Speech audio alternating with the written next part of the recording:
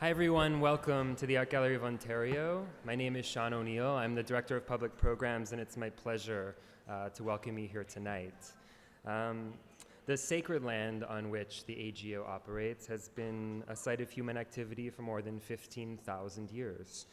This land is the territory of the Mississaugas of the New Credits, the Haudenosaunee, and the Huron-Wendat. And today, Toronto is home to many Indigenous people from across Turtle Island, and we are grateful to have the opportunity to work in their community on this territory. It's a really exciting night. We're so glad and excited and grateful to have Maggie Nelson and Sheila Heti here. First and foremost, I want to thank Canadian Arts. They approached us with this program. I don't think I've had a lunch or a drink with David Balzer in the last 2 years in which he hasn't mentioned Maggie's name. And I think that's probably true for many people here. And of course, we've all been talking about Sheila Heti's extraordinary work in Toronto and beyond for many years. So thanks to you both for being here. I'd also like to thank Nick Brown at Canadian Art and Kathleen McLean and Annie Roper at the AGO who've worked to make this night happen. And I am only the first introduction because why have one 6-foot-tall queer white man talk when you can have two? So please welcome my friend, the editor-in-chief and co-publisher of Canadian Art, David Balzer.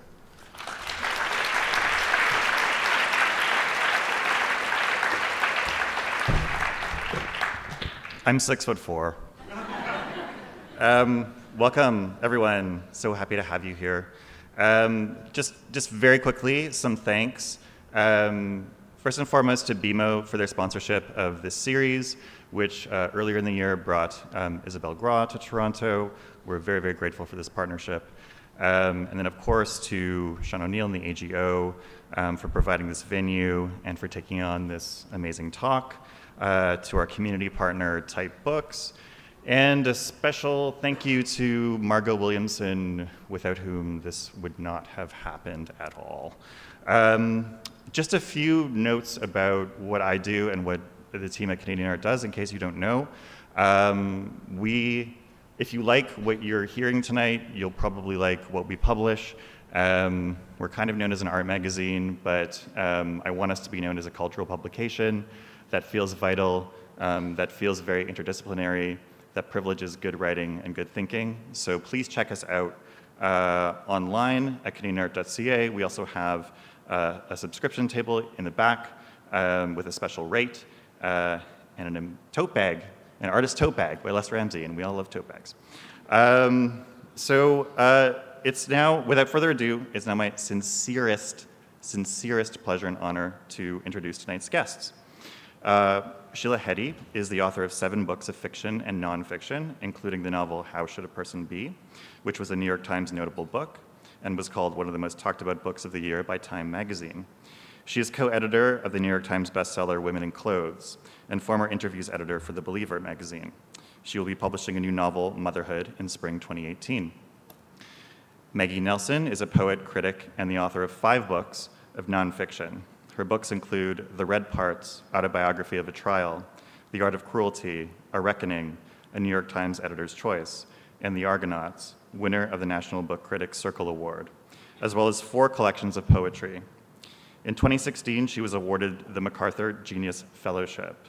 She currently lives in Los Angeles. Please join me in giving a warm welcome to Sheila Heti and Maggie Nelson.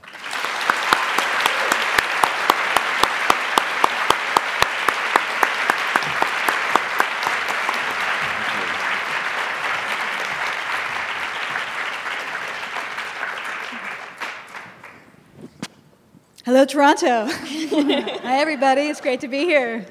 Yay. Thank you, Sheila, for doing this. You're welcome. I'm just thrilled to be here. Anyway, I shouldn't talk first. Sheila should, but I I just couldn't talk. contain myself. Okay, that's good. You could just talk for the whole hour. Well, another thing. No, you go. Yeah, well, this is great. Maggie and I just met for the first time about 20 minutes ago. Which is so strange, right? I actually feel like I know you because I just do for so many reasons, but we're more the same height than I thought, speaking of height. That's my revelation. There's so many questions, there's so many books and so many places to start. There was something that you said that maybe we'll just start here.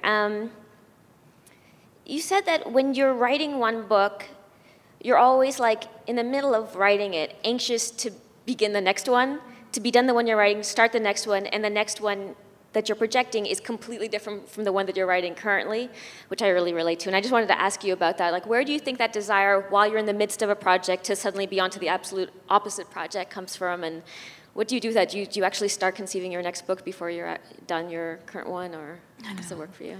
That is a very good question. I'm trying to think of where I said that or what I meant, but since I don't know, I'll just think anew, which is that, I don't know, I think that there's a lot of self-hatred in writing. I don't know if you feel like this, but I think part of it is just that we were just talking about this earlier today. I was talking with Margot about this, I think, but like, you're just, I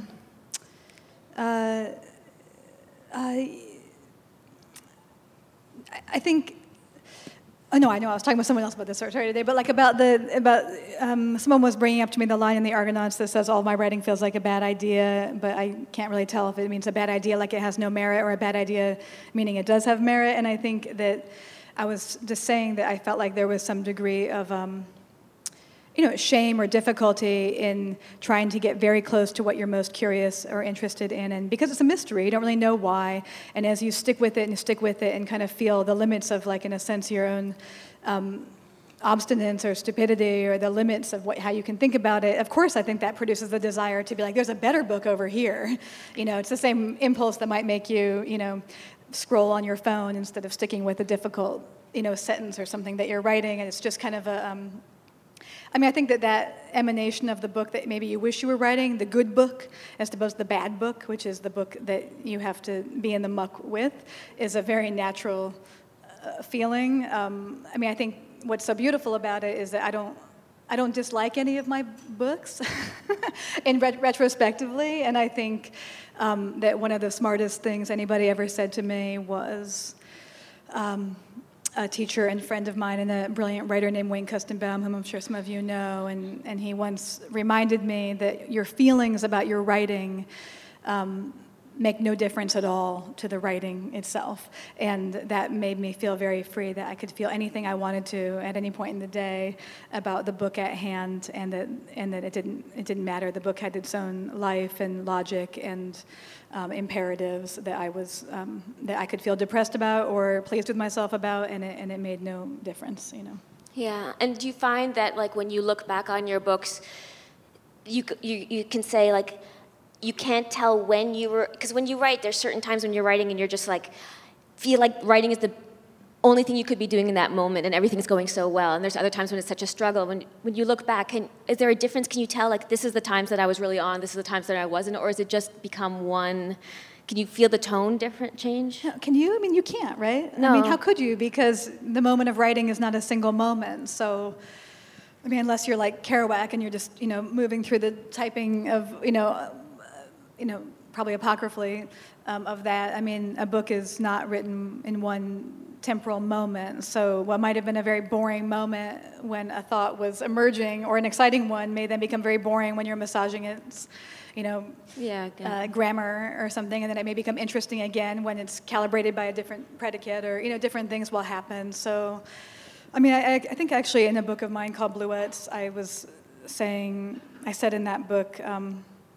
I don't know what I said. I said something like, this book is like a river, and who could know which parts of it I read, crying or not crying, or drunk or sober. And I think that's a very beautiful aspect of writing, which is, again, very related to this idea of it being separate from you, because it's an amalgam of moments. It's not a single performance, But The Red Parts, wasn't that a book that you kind of wrote in a different way, like beginning to end very quickly without a lot of editing, just more coming out than something like Bluets? Yeah, kind of, but we were just talking about the length of time it takes to write a book, and when people say, how long did that book take you to write, and you never really know, because you just, you're thinking back upon, like, oh, when I was 5, it occurred to me that, you don't know when to begin your interests. And even though The Red Parts, that book, I did write quickly for me. That book was a book I wrote about attending a murder trial for my aunt's murder suspect. and 36 years after she was killed. And I didn't really want to go to the trial because I thought it would be traumatic, which it was. So for the first time in my life, I had this idea that maybe I could get an advance. Like I've heard people that like got a contract, I could maybe get a contract for the book. And that if I did that before I went, I would feel stapled to the project in a way that would make it more tolerable to be in Ann Arbor, Michigan for a month with my mother. God bless her, Facebook Live, she doesn't do that kind of thing. But so I did a lot of research, and I wrote a proposal, and I learned how to write a book proposal, and I worked on it, and I did all this research about social justice and criminal justice and the differences between them, and I wrote this long proposal. Nobody would buy it, of course, so everyone just said, we look forward to hearing how the trial turns out. And I was like, darn it, I just have to go, as a civilian. But so again, by the time I got back from the trial and I wrote it, I kind of had been back thinking so many things about the book, so it didn't really feel, it felt like the writing process was, again, it was layered in terms of how long it had taken, Yeah. There's something else you said about, you've written that clearness is so eminently one of the characteristics of truth that often it even passes for truth itself, and that's Joseph Joubert. I was like, that's good, but I didn't write that. Yeah. You quote him, and then you say, I know all about this passing for truth. At times, I think it quite possible that it lies, as if a sleight of hand, at the heart of all my writing. What do you mean by that?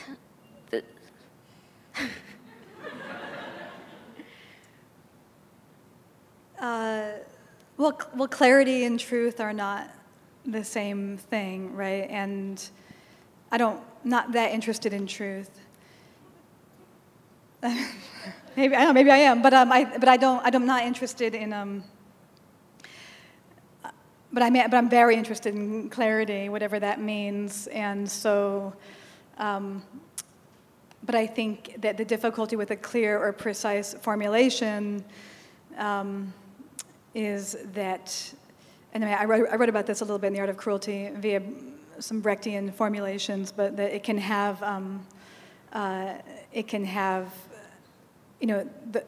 the well-put phrase or the phrase that has, some good alliteration or rhyme or whatever, a kind of aesthetic working on you combined with a certain kind of clarity. It can make something feel true, and I think that Brecht found that to be a dangerous aspect of aestheticization, and I think that I agree, but instead of kind of sanitizing, as if we could get away from the bad truths, I'm interested in being precise about multiple truths, I guess, if that makes sense. Yeah, and is that, because we were talking before we got on stage a bit, and you were just like, when I'm reading fiction, I just feel like I'm wasting my life and wasting my time. Do you feel like that's because fiction to you is not that same kind of clarity? It's not the clarity of multiple truths, or what is it about novels that doesn't grip you? I mean, we write a lot, I don't write poetry and you don't write fiction, and we both write nonfiction, but I'm really curious because there's there's that you write in so many forms, but never in the fictional mode. I mean, it's a kind of a joke that I don't like fiction because even in The Argonauts, where I feel like of all the things that book says and talks about, the one that people most are like, you say in that book you don't like fiction, I'm like, really? That's the thing we're going to. Okay, great. Let's talk about that. But but I say in that book I don't like crappy fiction. But that book is also, it's full of. Its opening paragraph is about Beckett, and it invokes, many, many novelists all throughout it that are meaningful to me. So it's utterly, not the case at all that I live a life that's free of being structured and bewildered by and blissed out by novels and fiction. So it's not necessarily true, but I do think, and I think that novels can certainly be precise, which is more of a quality of language and thought than it is a quality of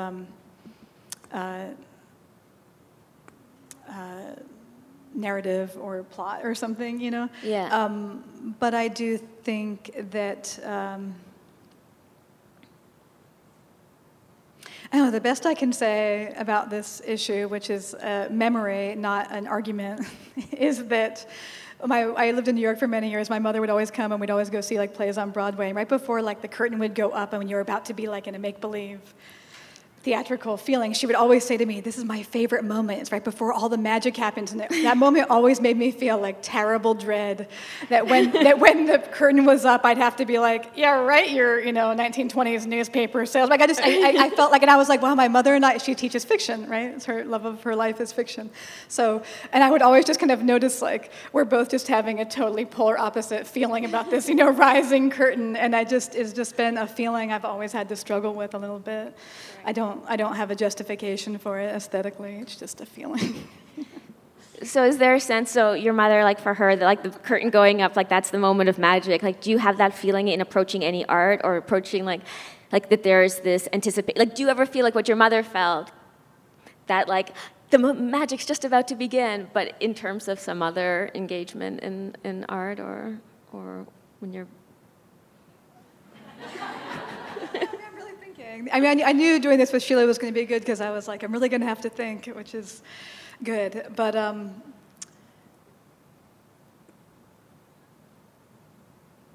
no, I don't think so. I mean, I do like bodies moving in space, and I like dance. I mean, I used to be a dancer. I like performance art, and I do feel. I was just telling you, I had just been in Norway where Laurie Anderson was doing a performance. I did feel, waiting for Laurie Anderson to come out, whom I've loved my whole life and had never seen perform, I did feel this kind of amazing electric feeling of excitement. So I'm definitely not like a stranger to that per se, but I think that I am maybe out of some shyness, which is not immediately apparent to the naked eye, but that I, like others, feel inside me. I think I've tended towards, I like looking at paintings, and I like reading, and I notice that I've tended towards forms of art where I feel like I can kind of slip in unnoticed, like I'm being unwitnessed while I'm witnessing. That's been most generative to me as this kind of space. But again, it's just like that's kind of a matter of taste, I think, or personality more than it has anything to do with the art form. Yeah. Sorry for that question. I don't know how I would have answered it. I think seeing Laurie Anderson backstage would have been I think that's probably the best answer you can give to that question of, when do you feel that anticipation of magic? But then she spent the whole time talking, you said, about a woman whose life she accidentally saved. No, she didn't talk about that on stage. No, that was something else. Oh, okay, sorry. Yeah, I mean, let's talk a little bit about this thing that you wrote about in the New York School and Other Abstractions, that women don't feel this anxiety of influence, that there isn't the same anxiety of influence model for women. In fact, it's kind of the opposite, where women artists, and you quote Eileen Myles, are often just engaged in the task of searching out models, searching out other women. I like this thing you say, Eileen Myles, she says she's looking for the mothers, which she says might include, quote, all the women I know. Women I know are turning around to see if that woman is here. The woman turning, that's the revolution. The room is gigantic, the woman is here, which is really beautiful. And I just wanted to ask you about your own turning, and has that, because you wrote the New York School and Other and the New York School Women and Women, the New York School. It's a tough one. Women, the New York School and Other Abstractions. Other True Abstractions. Other True Abstractions, right. So you wrote, so that seems like a kind of looking for models or thinking about that idea. But how has your turning or looking at the room changed over the years, since that time when you sort of, I think that book was establishing a kind of, or mothers and then. Well, it's funny when you read that quote from Eileen, because when she says, what does she say, I'm looking for the mothers, is that what she says? Yeah. I think that that book, the New York School book, which I wrote, I don't know, maybe 2007, was published, that book, I definitely made a very explicit decision. In some ways, I was going to write about women that I admired, and many of whom I also didn't prefer that they be alive, but it was cool that so many were alive. It was about Barbara Guest, Bernadette Mayer, Alice Notley, Eileen Myles. and Joan Mitchell, the painter, who was not alive when I was writing, and then Barbara Guest died midway through. But that was but I also, then there's a chapter in there about Frank O'Hara, James Schuyler, and John Ashbery, and their interactions with their interactions socially with certain female painters, and then also the interactions in their work with femininity and domesticity. So I think in a strange way, I guess what I was going to say is, even though that was a more straightforward revisionist kind of art history project of inserting these women into a narrative or seeing how the narrative changed with them as the focus, this kind of notion of the many-gendered mothers of my heart, which is at the core of the Argonauts, I can say that, O'Hara and Ashbery and Schuyler were many-gendered mothers of my heart in that book, which is how they got in and stayed in there. And so I think that that turning persists, but maybe it's not, as per the phrase, many-gendered mothers of my heart. It has become, I've tried to look for different ways of more expansively naming what kind of disidentified alliances or relations have been meaningful to me, Has it been hard for you in the wake of the Argonauts to have the, I assume, the projection onto you as one of those mothers? Oh, that's rad. Yeah, I would think that would be really good. Okay. I think it's weird because I was complaining to my partner. I was like, it's the strangest thing, I've always heard this happen, but it was as soon as I published The Argonauts, which has a little bit in there about aging female bodies. There's a little passage about The Shining, wherever it was, about the woman in The Shining and stuff like that. I was suddenly I'm getting all these emails about will I be on panels about women and aging? And I was it's just like everyone said. It was I turned 40, and then suddenly my email box is not are you an emerging writer? Suddenly I'm can you be on the aging women writers panel? And I was wow, this was so fast. So I do think that there's been a little bit of when people say that, an 85-year-old is looking at herself in the mirror and going it's so weird that the 17-year-old looks so strange today. And I do think that that's the revelation, of course, as you get older, is that you're not really ever, I feel in your mind, I'm always the fan, and I'm always the reader, and I'm always the admirer, and I'm always the person that someone thinks is not authorized to use the copy machine. These things have not really changed. But yet, but I definitely have experienced a shift in my, I was kind of writing as fast as I could for a number of years, and it kind of felt like it was, not in a bad way, but just kind of going out in the void of just, I'm sure that, you've been very productive and working hard, I think, a lot of years too, and you just kind of are doing it because you're doing it, and I think, it's only been the past year or two that I've had, the real pleasure of anyone, meeting people who've read a lot of things that I've written or something, and that's been great, I think, to me. Do you still feel that same rush, to write and to write books, or is there something actually changing?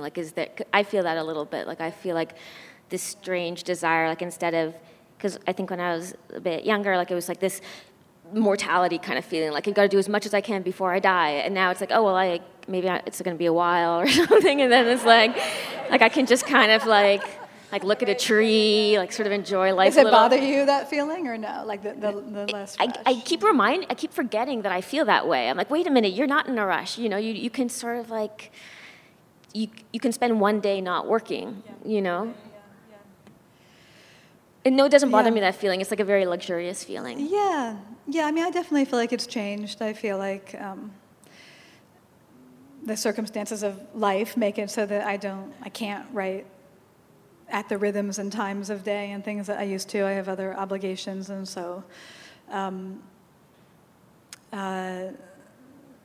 never stay up till 3 or 4 in the morning writing or anything anymore. I can't afford it with my, my son gets up at 6 or 5:45, so that would mean it was all night. There's not that kind of I'll sleep tomorrow feeling. So I think. I ask you if it bothers you, because it doesn't bother me. I feel I think it's, I'm curious as to what comes after what feels like the time of striving, and I don't feel like I'm in that time anymore. But I do feel like it's a time. I'm more curious about what thinking is than I am about what striving is, I guess. Curious about what thinking is? Yeah, like what thinking is and what I don't know. I was reading a book recently. It was a friend's book about Wallace Stevens, and in it, she was writing about Stevens' interest in this American not fundamentalist, just Puritan preacher, Jonathan Edwards, and about how Edwards used to talk about, and Wallace Stevens loved this idea of like the brain as an organ, just like if I touched your skin and you would feel it, that like thinking is how the brain feels, And I think that in a culture that agitates against what thinking feels like, or taking the time to notice, I'm interested in, and then of course thinking and writing are very linked for me. And so far as that, you don't really know what you think until you write, or you think you know what you think, but as you go to write, something happens to thought. So I mean, I find myself more interested in making space to make sure that is happening and part of my life, because I can see that it's easy for it to fall out. Like most forces agitate against it in life. But I'm not so interested in kind of, speaking of Eileen Myles, who's, written so many books over the years. She was my teacher and is my friend. And when I was much younger and I was studying with her when I was in my early 20s, and, she would like, I just remember writing down in a notebook, she would say like, publish a book every 2 years. I was like, publish a book every 2 years, and then I tried. So like, I think I published a book in, I don't know, 2001, 2003, 2005, 2007, and then I was like, 2009, and then I was just like exhausted. I was exhausted, and then and then it took a lot longer, and I think the book I'm working on now will take quite a bit longer. So it's just, I think that there's something, but yeah, I think that also has to do with having more features in your life, and that's okay, because then your life is richer for having more features than just, how late can I stay up burning the candle with this project, That's funny. For me, the ideal would be like publish a book every 5 years or 10 years. Like to me, that seems like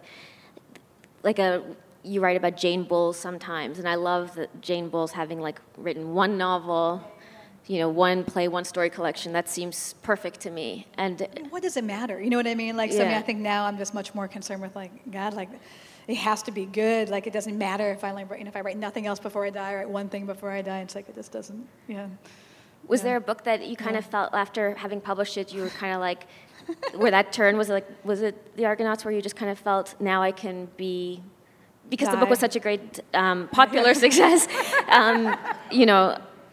well, yeah, like that you can like take some time back for yourself. Like when a book is that successful and that loved, there's a way in which so much of yourself is not in yourself anymore. Almost. I mean, was there any part of you that felt any kind of resentment, even of like having your words in so many bodies? Oh no, that's just I feel super grateful about that. But I do feel like I've or emptied, if not resentful. Like, is there like a? No. I think to me it's just. I do feel. I do feel able to take. I don't feel any imperative to keep going for anything else except for myself, and I think that. I don't know about you, I'm curious to know what you think, but I feel like writing has only gotten harder and harder for me, as I've gotten older, and I think that continues to be the case, and I don't quite know why, but I think it's in part because, you get impatient with whatever trick you learn, so you have to teach yourself something new in each book or each project, or muscle through a new thought that you haven't figured out yet, and it just becomes harder and harder. And hopefully, you might be taking on more and more complex thoughts, and so I think that, now I'm not. My imperatives feel to keep writing feel very personal in terms of like thinking of new problems or new problems to solve, but they don't. But I think that's one of the gifts of feeling like you've finally gotten something back, maybe from an audience or a world that you may have been striving for, is that it's like that doesn't, it's not like I think that's always kind of a phantom reason to do something anyway, but it can definitely become a little bit like dispensed with if if you've been lucky enough to feel like you do have readers, I feel like it gets easier and easier, which now that you say for you it gets harder and harder. Now I'm suspicious, like, of my getting easier and easier. And I was actually talking to my boyfriend about this morning. I was like, oh, like the 10,000 hours thing, like it makes sense after 10,000 hours of work or whatever it is. There's another part of your brain that creates the writing. It's like the subconscious. It's like a different. If I remembered, I would have said what it is instead of stumbling for words, but I don't remember. But anyways, and he was like, that's bullshit. Like the 10,000 hours thing has been debunked. So I have no explanation for why it's gotten 10,000 hours easier. is like if you do 10,000 hours of anything, then it's easy to do it. It goes into your long-term yeah. brain. I don't know what it is. Next question. No, I don't know. I just think it's weird because I don't think of writing as like one thing. So I don't even know that I've ever spent 10,000 hours doing. Like even if I don't know, just like I don't even know what writing is You don't anymore. think like constructing sentences is one thing? Oh God, I don't know. Not really. I guess because I feel like there's I don't know. Like I just feel like books of mine speak in different languages, and like. I mean, I'm not an academic, really. I don't know what I am, but like I did get a PhD, and like I have read a lot of. No, but I just have read a lot of academic writing, right? So like, what am I trying to say? I'm trying to say that like I've never been uninterested in argument and like trying to say something or laying something complicated out, even when I was writing poetry. But I was always, because I came up as a poet, I was always very clear that there's not one way that you say the thing that you need to say, right? So, but that kind of moving between like lyric gesture and a kind of more explanatory language is a puzzle that I never really feel like I've solved, and so different books of mine I feel like try and solve it a little bit differently. But where it lands in terms of like what voice I'm going to land in to speak it, I just feel like since each book has like a different one, like constructing the sentences they don't feel to me like the same problem because it's speaking, and I mean I'm sure like with novels I'm sure it's the same, like you're doing a new thing. I don't know, maybe. Yeah, I mean I feel like my voices in the books are different too, but I don't know what gets easier about it. Maybe it's just confidence or something. Like there's a way in which, or I know what the bad stuff is quicker. Like when I was younger, I would sort of like convince myself that the bad writing was good, and that just took me so long to see that no, that's actually bad. Whereas now I'm like, I can sort of like look at the page and know instantly like that's not good, or there's something. It becomes as apparent as a painting. Like I don't have to read every sentence to know. Yeah, I think that I can feel like that, but I don't feel like there's any substitute for doing the bad writing. So I feel like maybe that's part of what becomes more painful is that like I know it's bad and I have to write it anyway because I know I have to write it anyway. So it's like day after day I'll be like, oh, did you write anything you liked today? I'm like, no, it's just all terrible, all terrible, all terrible. And that's just, and I think, again, with kind of nonfiction or criticism, it can be difficult because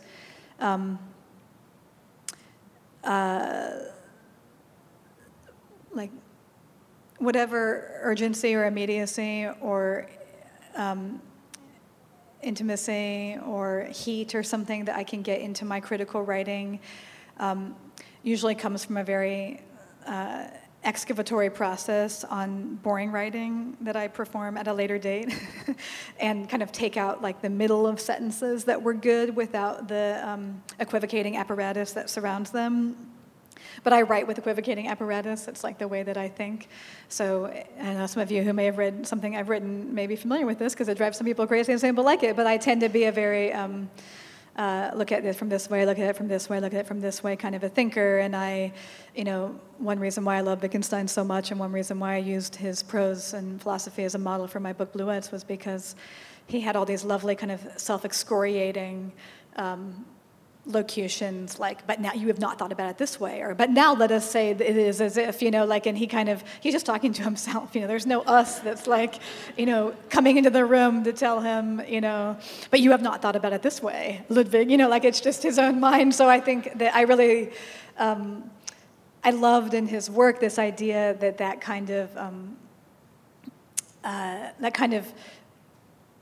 compulsion, again, kind of self-excoriating compulsion to continue to look at something in different ways could be a style, that he used and that was fruitful and that was charming, as opposed to being just like, like people in my life are always like, you're such a devil's advocate, and that's not a good, I think that can be really, in early drafts, it can be very difficult for me to find what I'm trying to say, So I think that to me means a lot of bad writing while I write out what like all these perspectives might be until I kind of have thought it through, So with The Art of Cruelty, like you wrote that book because I'm really amazed by that book and amazed by how erudite you are in it and how you seem to have everything you've taken in over the last 25 years right at the front of your mind. And what was the process of writing that book like? Because I understand better how you can write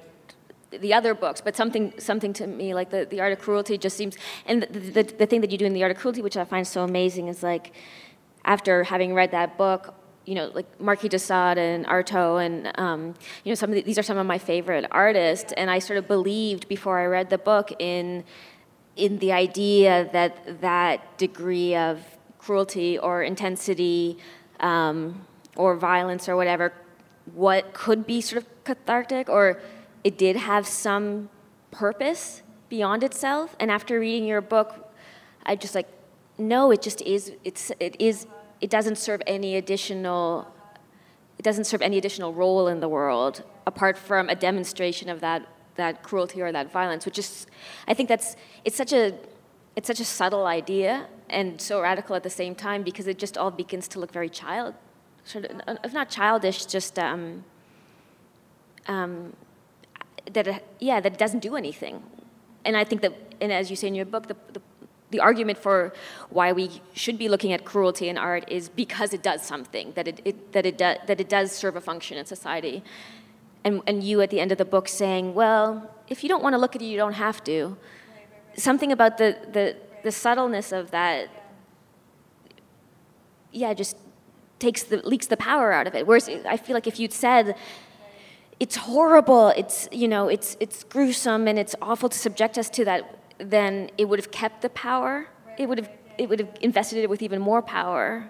Did you know when you started that book that you were going to come to this place of, you don't have to look, And I always wondered what that book's thesis is, and now I know.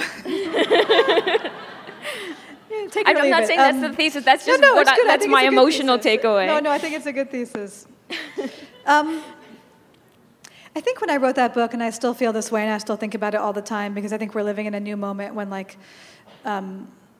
questions about art and ethics are very pointed. I think I've always felt that, how do I say this? Like, I'm always very interested in the premises or the structures of our conversation that we didn't know that we agreed to prior to the conversation. And I think that one thing that art can get into as a premise that people think being good in the world or being ethical in the world or being like generally trying to make the world a better place are things that like we all agree is like thumbs up, that like then or say there's a word that's like valenced positively, like community or I don't know what, sociality or something, then you can kind of get these waves of art criticism or of life where everyone's trying to be like, oh, this terrible, piece of art that makes you feel like you're going to vomit, like it's actually all about sociality, or it's actually building community, or it's actually really ethical. And it's like, I just always have felt like that was,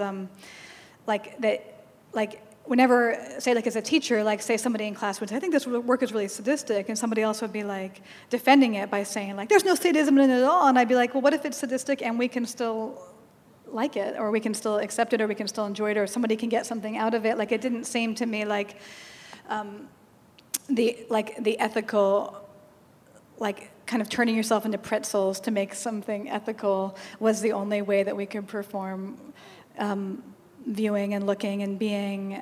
So I think in that way, maybe it wasn't as much of a shrug as it just was a kind of anti-redemptive approach to a lot of this work, because in some ways, some of the need for redemption kind of falls away if your premise is something like art can have things in it that the world also has, which includes sadism and cruelty, and you know what I mean. And so, and that the imperative of art is not necessarily to transform them to make the world a better place, you know. And that book was more of an excavation of other people's ideas. Like, I quote Mike Kelly at one point, who said something like, "I make art to give other people my problems," or like these kind of like other weird ideas that I'd kind of collected over the years that I thought to me offered like portals out of a kind of what to me seemed a little bit scripted and like hamster wheeled premise making that was happening around me. So I think that, and then also I've always been curious, maybe this is why my work is often like strewn in between like autobiography and criticism, is that I've always been curious about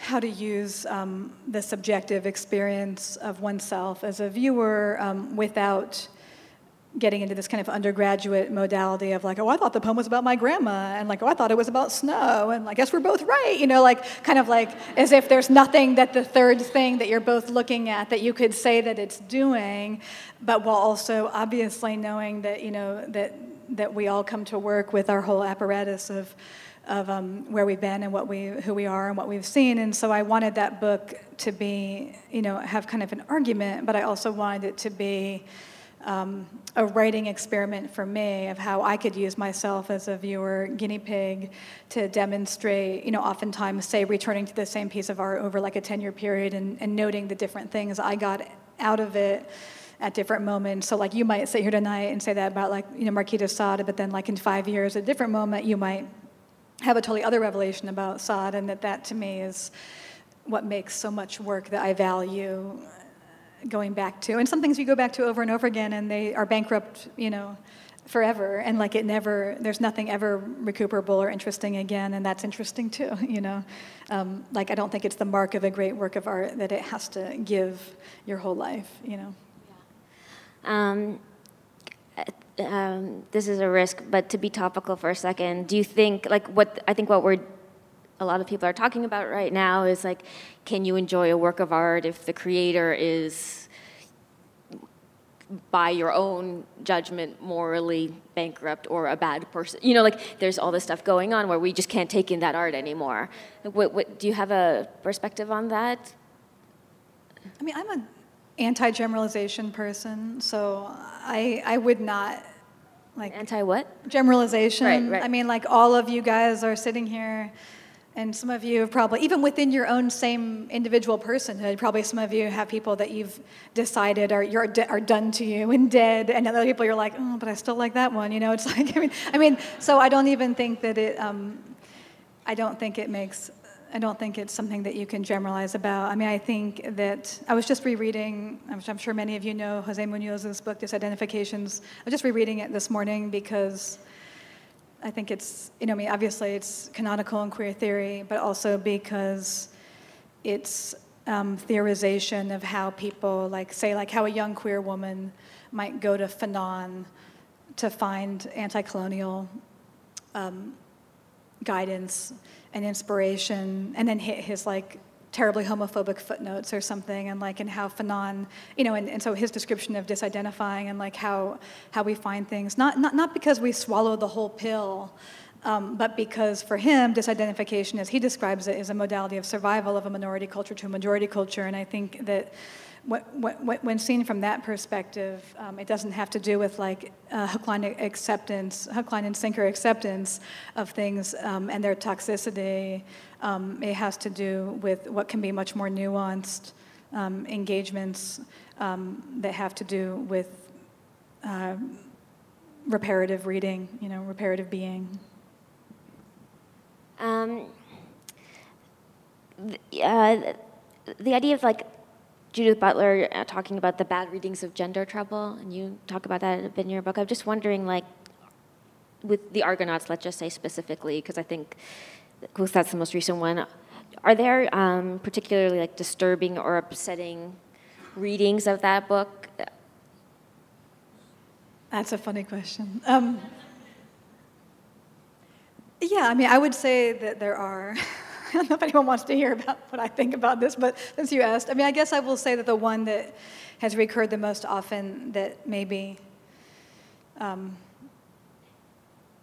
dislike the most or something is the one that says, that just because, again, with my kind of interest in structures and premises, it's the one that says, this book is about like a wild queer person reckoning with, settling down or something like that. Like reckoning with normativity. And like in the moments in that book that kind of, that are aiming to cast a light on phenomenons of like passing or phenomenons of like in your whiteness being saluted by someone as a mother that matters, or like in those moments of trying to show what the feeling of like meeting normativity feel like. What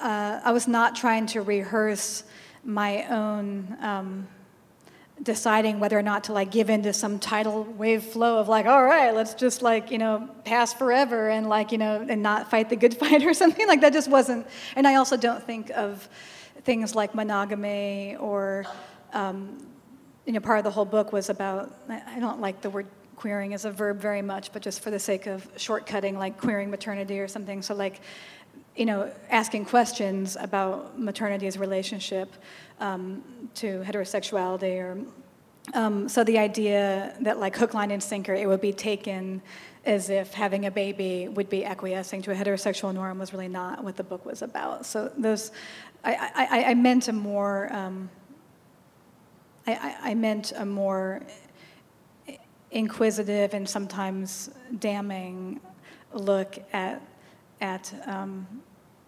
angle than I meant like some kind of internal struggle, which I've actually never felt, because my life,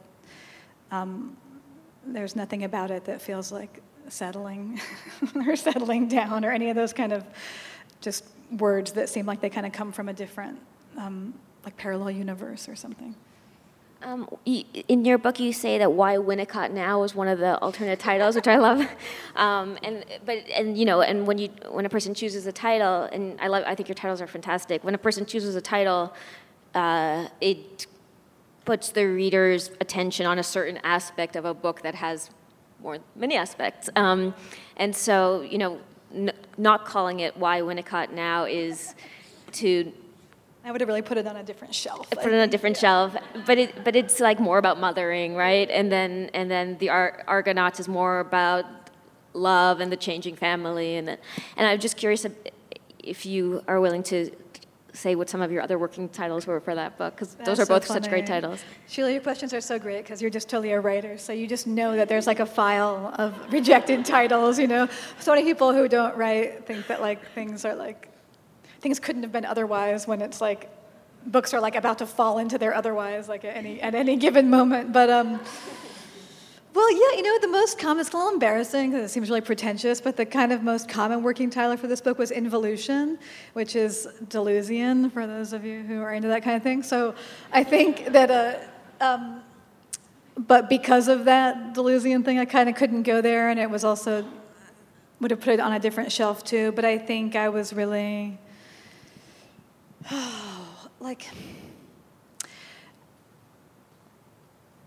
I was really interested when I was writing that book. I mean, different books of mine have used like the so-called personal in different ways, but to me, the personal is not like I don't think it is in your books either. It's not like one thing. It's not like, oh, here's this card, like the personal card. Like it always is in a different book. It does different work, and it can sound different or mean differently. And I think that in this book, there was something.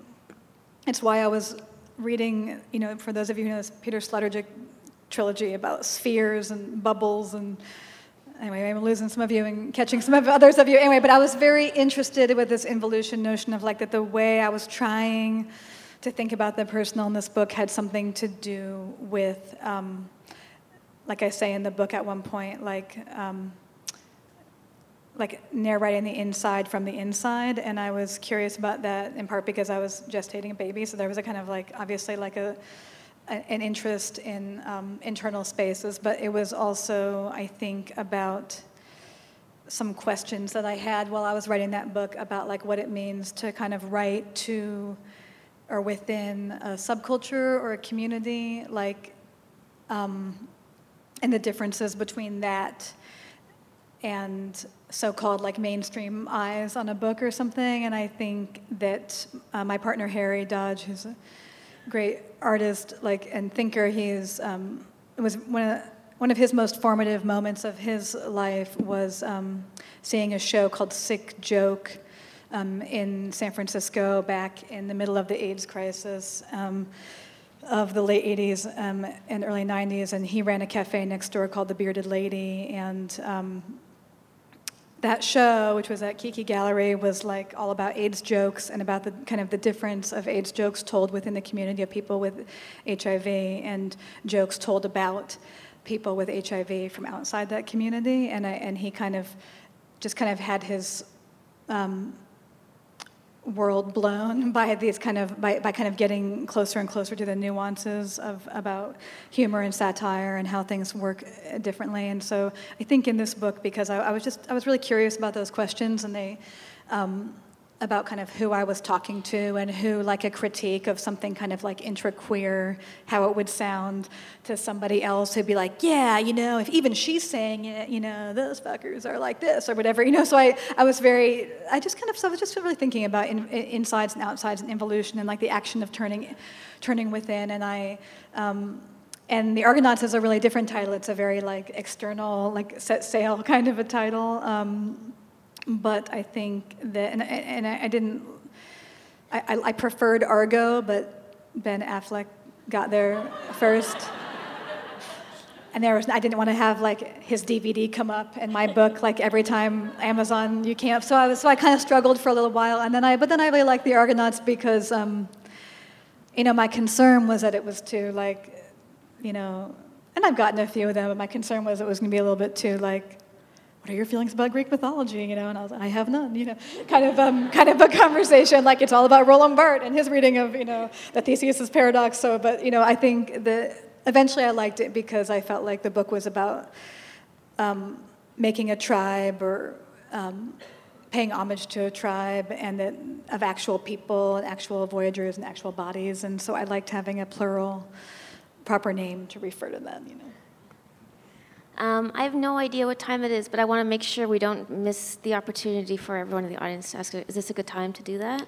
Sure. It's 8 o'clock in 2 minutes. Oh, wow. I didn't know there was somebody in that speaker. Okay.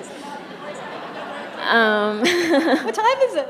So we were supposed to go to 8 o'clock, and we're 2 minutes to 8 o'clock. I feel like I'm a professor or something like that who just like knows those things in their body.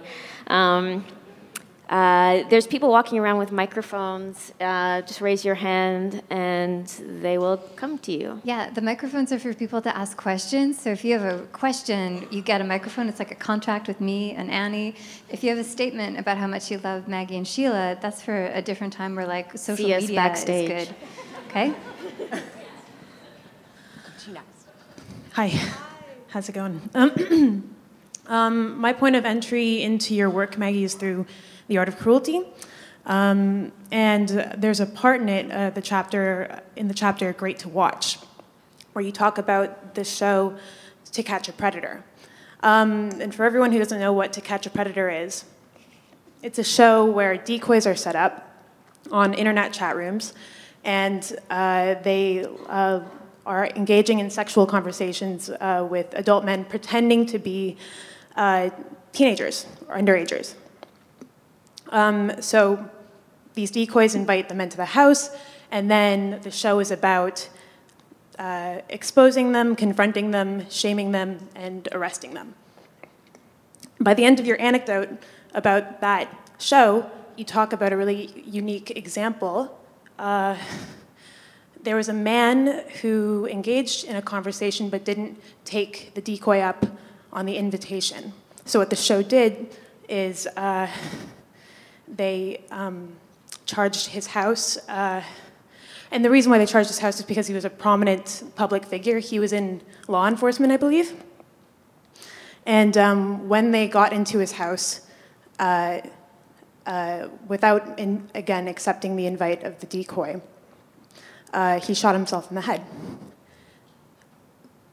So what was interesting about how you ended that is that you quoted a line that said, "You know a television show is doing something wrong when it makes you feel sorry for a potential child rapist," which I found to be an incredible thing. Yeah, that I had to contextualize, and here brings my question.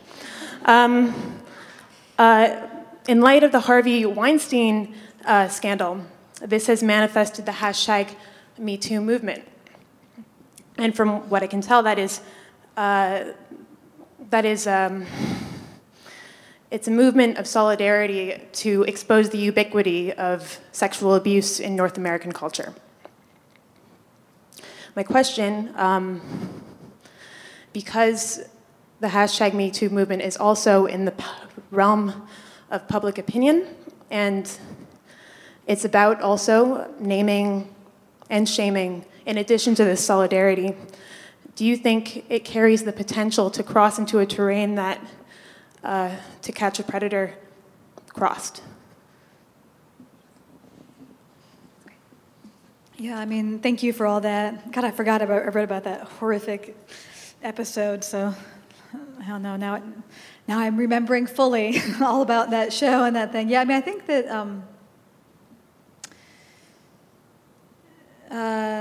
yeah, I mean, I was not, for obvious reasons, I think for all of you hearing about that show, I was not a fan in any way, shape, or form of that show's premise or activities, and I think that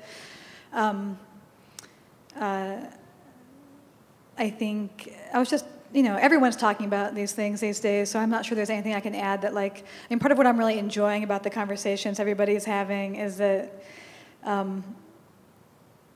how many different things I think each person can feel on any given day, between let's get them all, motherfuckers, it's one strong feeling, right? We'll take down everybody in Congress, if we have to, that kind of feeling, and and then of course I think you're saying, which is I have a very deep-seated, alarm at sex panics, profiling of perverts. I mean, in queer history, it's a huge part of queer history. Even unwanted advances as I don't know what y'all have going on here, but in the United States, we've had, what's been called the gay panic defense, where, if someone made an unwanted advance to you and they're a gay person, that could be, and you killed them, that could be held up in court as something that was a gay panic defense of your activity, So there are there are a lot of different histories that play into this moment. I think it's a good moment in some ways with some very negative aspects. So I think it's not all one thing, and I think that if we expect it to be all one thing, we will be outraged or disappointed. So I think, Margot, where are you? I can't remember Margot where she is, but yeah, Margot earlier today, it was really lovely, and she was just saying that she appreciated the mess, and I think most of the moment, and I think most of us don't like a mess. I think it is a mess, but so is misogyny is a mess. So.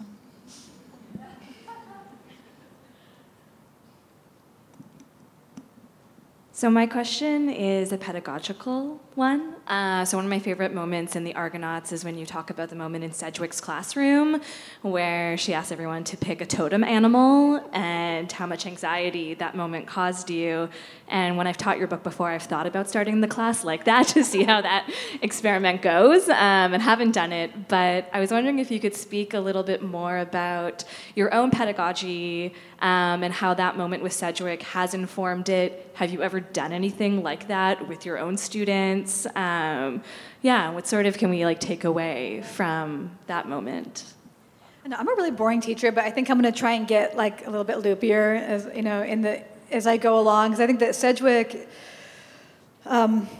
I went to the Graduate Center at CUNY, which is, New York's public graduate university, and it was an awesome place because there were a lot of people who'd been, like Eve, who'd been at much more Tory places and were kind of in exile at that point, like kind of doing whatever they wanted at CUNY. So I feel like I would have been probably terrified in her classroom at Duke or something, like kind of in the real, whip-it days of, queer theory. And I think, by the time I got to Eve, she was,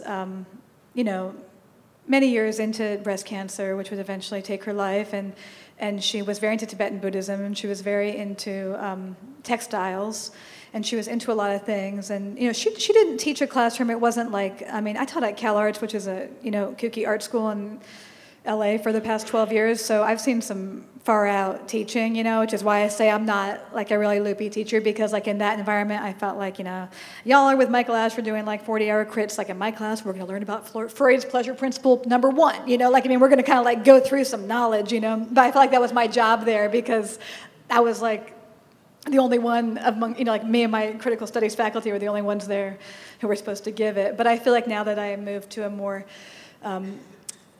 establishment university, like I see that like I'm, everything's contextual. So I think that like but I was gonna say about Eve that she didn't do that many odd things. I mean, we really just talked, in the classroom. It wasn't like we played Duck, Duck, Goose or like did a lot of, whatever. We didn't like weave together. But I did think that she, but she brought her interest into the classroom in a different way, And I think, little things like the totem animal thing that horrified me, but were. As I say in the Argonauts, like I grew up in the Haight-Ashbury, and I'd come all the way to New York to just be like, I only want rigor all the time. And then I was like, just frozen, like a totem animal. Like, I'm just, that's what my mom had to do on like Spirit Rock last week, like, like at a wake or something. Like I'm not doing it in a classroom. But I don't know. I mean, I think that, I'm really interested in, I really love a classroom. I love the classroom space, especially as, I wrote about this a lot in The Art of Cruelty, but if you're somebody who really loves third things in the kind of Jacques Rancière sense of like a thing that's not Sheila and it's not me, but it's something that we can point to and kind of have, as an uncollapsed mode of relating, that's out of both of our controls, about which we can say what we think, but is essentially not ours in a proprietary sense, or that we can control its effects. And like, if you really love that, then like the classroom, I think the classroom to me is a third thing. So it's a place where like, Sarah Schulman has this new book that I was talking to Margot about earlier that some of you might have read, Conflict is Not Abuse. It's a difficult book. I don't know what I think of it in entirety, but I do think that, the points that she makes about some of the difficulties about safe spaces and classrooms and stuff is that like a classroom is one of the spaces where there can be very hurtful or dangerous or difficult things that happen, but typically it's not a place where actual physical assault is occurring, if it is, you get help, So I think it's like figuring out how people can feel a lot of conflict in a space where they actually feel fairly 100% sure that nothing actually dangerous to their physical body will happen is like a really beautiful space, and I think it's, I continue to teach difficult things, and I continue to hope that the classroom can stay a place that can hold us, it doesn't have to be the only place, but it's one place that I think, in a Winnicott sense, can be a container in a good way,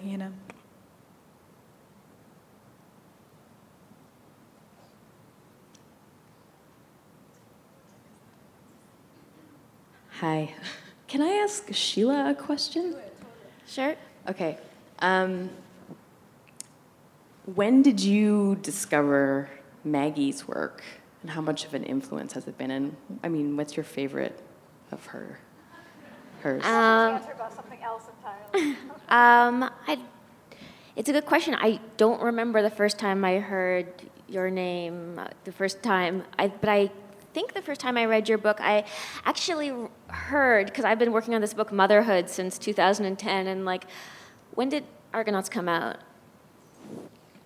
I don't know, 2015? 2015, okay. So then in 2014 or 2013, I heard that you were writing a book. I was like, Maggie Nelson's writing a book about motherhood. And I was like, fuck. And then, and then I wrote your editor. I wrote Ethan Nizowski and Grey Wolf. And I was like, could you send me Maggie's manuscript of the Argonauts? And he's like, sure. And it was like an early draft. No idea. You don't know about this? Yeah. And it was an early draft. Not super early. It was probably like it was probably the last draft or before layout, but it was definitely like in Word. And I started reading it, and I probably read about 7 or 8 pages, and I was like, okay, she's not doing the same thing I'm doing. I'll just like respect the book. I'll wait till it comes out. And then as soon as it came out, Ethan sent it to me, and then I read it as like a complete book. And that was probably the first book of yours that I read. But I definitely like knew your reputation before that, and yeah, and it's silly to say like I have a friend who's writing a book about motherhood, and the whole time she was just like, "You're writing the same book I am. You're writing the exact same book I am." To me, yeah. And I sent her the book, and finally, after all these years of work, and she wrote me back, and she's like, "You're not writing the same book I am." And I was like, "What do you think of the book? Like, why don't you write me back and say it's great or something like that?" So it's a very narcissistic kind of thing to do, to just be like. And it's also really diluted to think you're writing the same book as somebody else. Writers do that kind of thing. You Yeah. know, it's not uncommon. I mean, also we work, I mean, not extremely similarly, but I think that like, I think one of my enjoyments of being kind of like spies in different genres is that like I'm never really worried that like, Lauren Berlant or something and I are gonna like sound the same on the page or something. And like, I mean, she's an academic for those of you who don't know, but like just kind of, but I think there are probably like, 12 people I could think of. I might be concerned that our idiom might be similar and you'd probably be one of them. Yeah. Did I answer that question? What's one of my favorite book? And then I reread them all this week, and I kind of like the red parts best this week. I mean, next year I might like another one best, but that, for whatever reason, there's just something so urgent about it. Oh, I'm glad to hear you say that. This has been an enjoyable trip in the sense that, like, I feel like there's like a Canadian-only like enjoyment of The Art of Cruelty, which never happens in the States, which I'm very grateful for. And then also, I think like The Red Parts was one of my only books that came out and died. I don't mean died like critically. I just mean died like it went out of print, which was a really wonderful lesson about. It was also my only book that's ever come out with a large press and that I ever got any money for it whatsoever. So it was like a really good, like, oh, and then that's what happens there. So that was really good to know, good to note. But it was not till Grey Wolf reissued it this past year that it kind of got another life. So that made me very happy, Yeah, it's great. And just a side note, I admire how you've managed to not have any images on any of your covers. Like it's all text. Is that true? Anyways, please ask your questions. That just seems really hard, There's especially blood if you're... on The Art of Cruelty, but they wanted it to have a razor, and I went down all the way to the mat to get the razor off, yeah. There's like a line, there's a red line. Yeah, the razor something. used to be pulling the line, and I was like, it has to go. Yeah. That's good, yeah. It's hard. Yeah. Oh, I guess except Jane and Murder has, but it's clear you picked that picture. I do. Yeah. Hi, this question is for Maggie.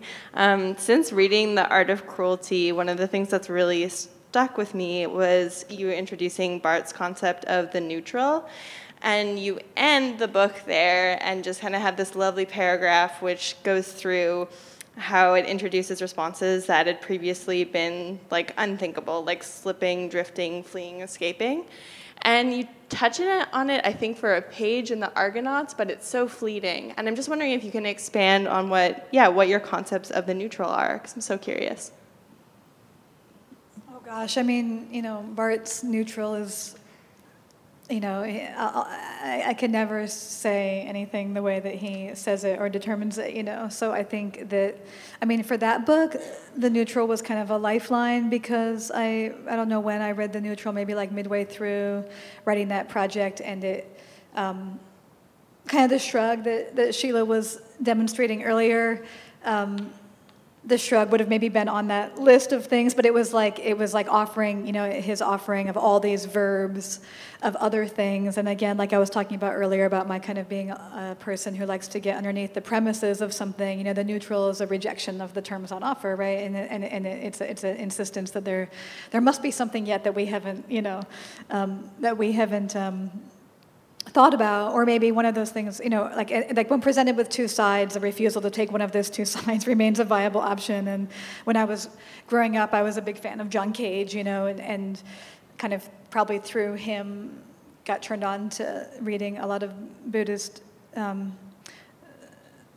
psychology and self-help and, texts. But but ironically, the first thing that got me into John Cage, I was a teenager, I was just probably 14, and I read an interview with him in which somebody asked him a question. They asked him, this was the whole interview. I'd never heard of him. I didn't have any idea who he was. It was just an interview I randomly came upon, and the interviewer said, what do you regret most about your life?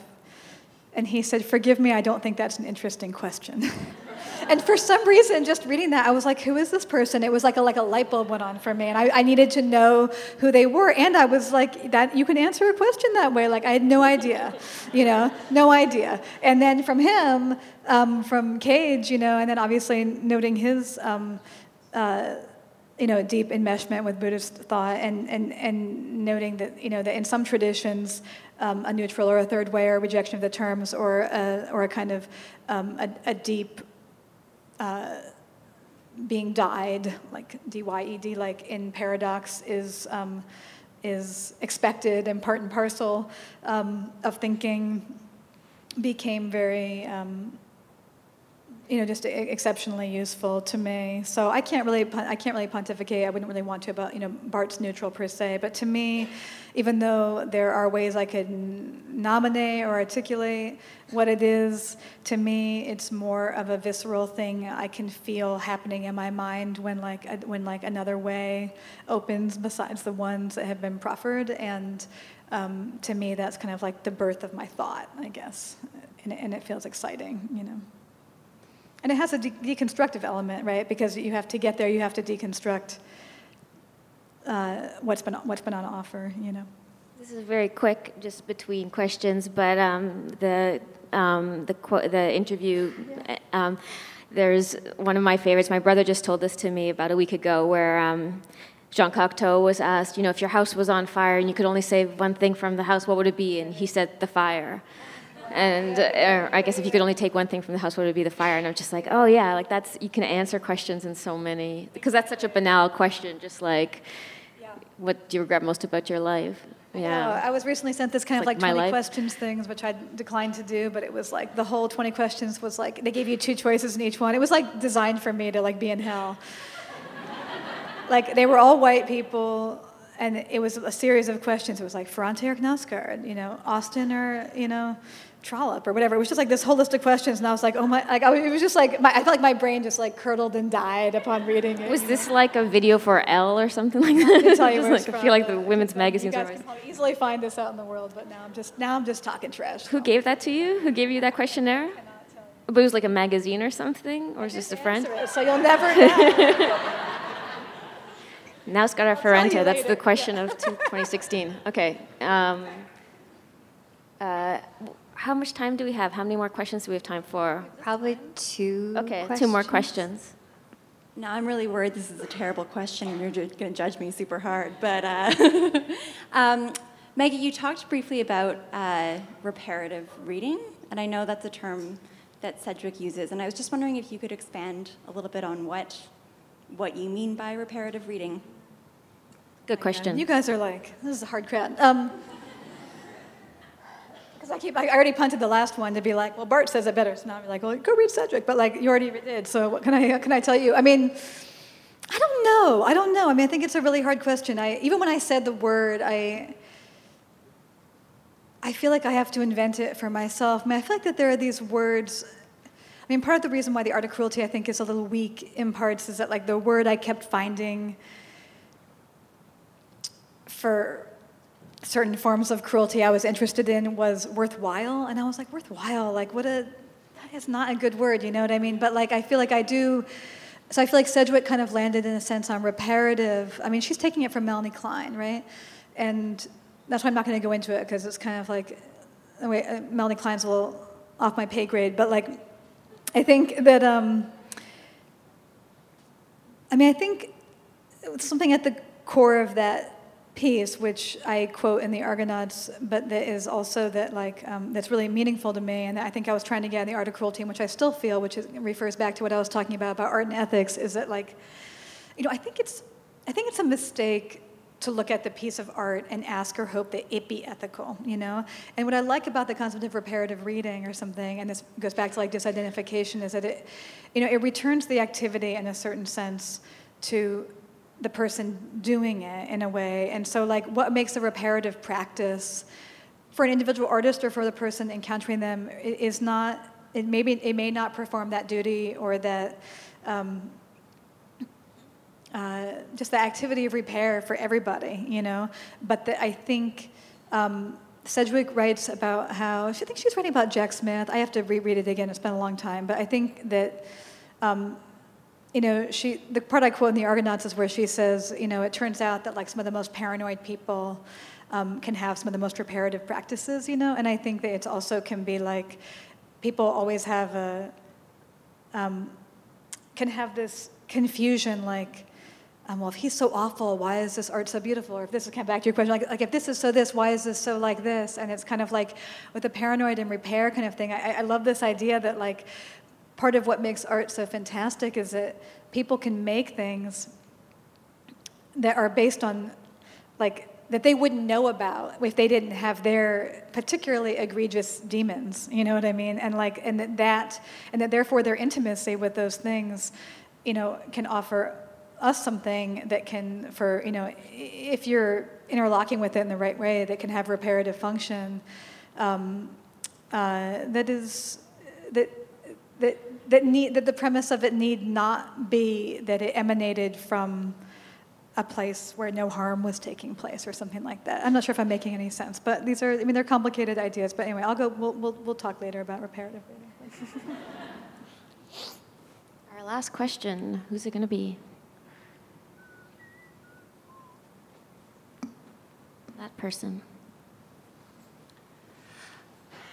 I have a 2-month-old baby, and I love in the Argonauts. What did you say? I'm sorry. I have a 2-month-old baby. Oh, fantastic. Congratulations. Sorry, thank you. I had images of myself doing this morning in the shower. I love in the Argonauts when you talk about how your son's body was a revelation, that there really was something in there. I still find it shocking every day.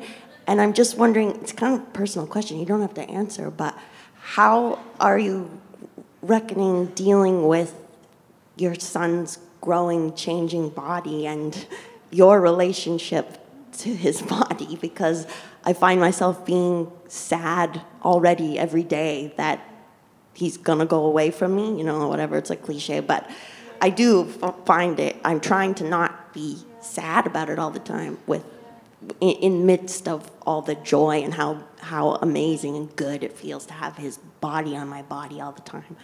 So I'm not sure how old your son is, but how you deal with that constant change. Yeah, it's so interesting. I think when I was writing the Argonauts and I was much closer to that moment, I knew, and it was fine with me. I knew it was a book about reckoning with infancy, kind of birth and infancy. I knew that because I've had the rodeo of books before, I knew that by the time I was done writing it and by the time it came out and by the time I might be in Toronto talking about it, years later, he's almost 6. So and then my stepson is 13 this Saturday. So I already knew that and I love that because I kind of knew that I was trying to pay homage to one place that would already be gone because I felt like writing is, I'm really interested in writing in time and writing in temporality, so I kind of liked the idea that it was gone before I was doing it, so it felt, because I think it replicates what you're describing, is that it's evanescent, even as it's happening in a certain sense, and that is painful as is life and its evanescence. I think that a lot of people, when I wrote that book, who are parents of older children, or adult children would say to me things like, "Oh, you just wait," or like, "Oh, you think you can handle anger now, but like, you know." And I do think that handling a infant or toddler's rage, I'm learning, is different than handling a teenager's rage or something. So like, I think that, but I think it's not. But it didn't bother me when people would kind of tell me that I was ignorant, because I was like, I'm not trying to know, you know. So I think I think that I learn. I think. What do I want to say? I want to say that in terms of your question about. This sounds like a cerebral way of handling the question of how I'm handling the growing up or moving away, but I do think that since I'm very interested intellectually, but I'm also really interested kind of ethically in questions of how, I mean, Judith Butler has written a lot about this and other people, but about how our kind of fundamental dependency on each other stemming from infancy is disavowed, outgrown / repressed as we become adults, and that obviously there's a lot of feminist scholarship on the idea that the kind of disavowal of that basic dependency is one of the tenets upon which all hell has broken loose.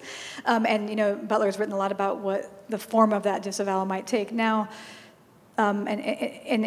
But Butler's also written about the way that it's not as if the argument is that to keep that notion of fundamental interrelation or dependency alive, one has to, and I think this is what one knows raising people that you're trying to get onto their own lives, is that you're not, the idea is that it's not that nobody individuates and nobody ever learns any skills of independence and that nobody ever, quote unquote, like breaks away or anything like that. It's kind of about what we do with the fundamental dependency as we grow along. And I think that, the argument can be that like, if we grow to hate it, then you will grow to hate the idea of a nanny state, and you will grow to hate the idea of social services, and you will grow to hate, and you will grow to hate your own sickness and illness when it happens, and you will grow to feel, like that you need to abject those among you who are differently abled. I mean, so there's all these kind of other things that can happen. So I think it's like there's a lot to learn about infancy that's like beautiful, and that bring you very close to that fundamental fact of our existence, and that parenting along means that you also learn that the idea is not that we stay in that state, but it's more how we relate to its root within us, if that makes sense, That's a beautiful last question and answer. Thanks so much for coming to Toronto. We're so happy to have you here. Thank you.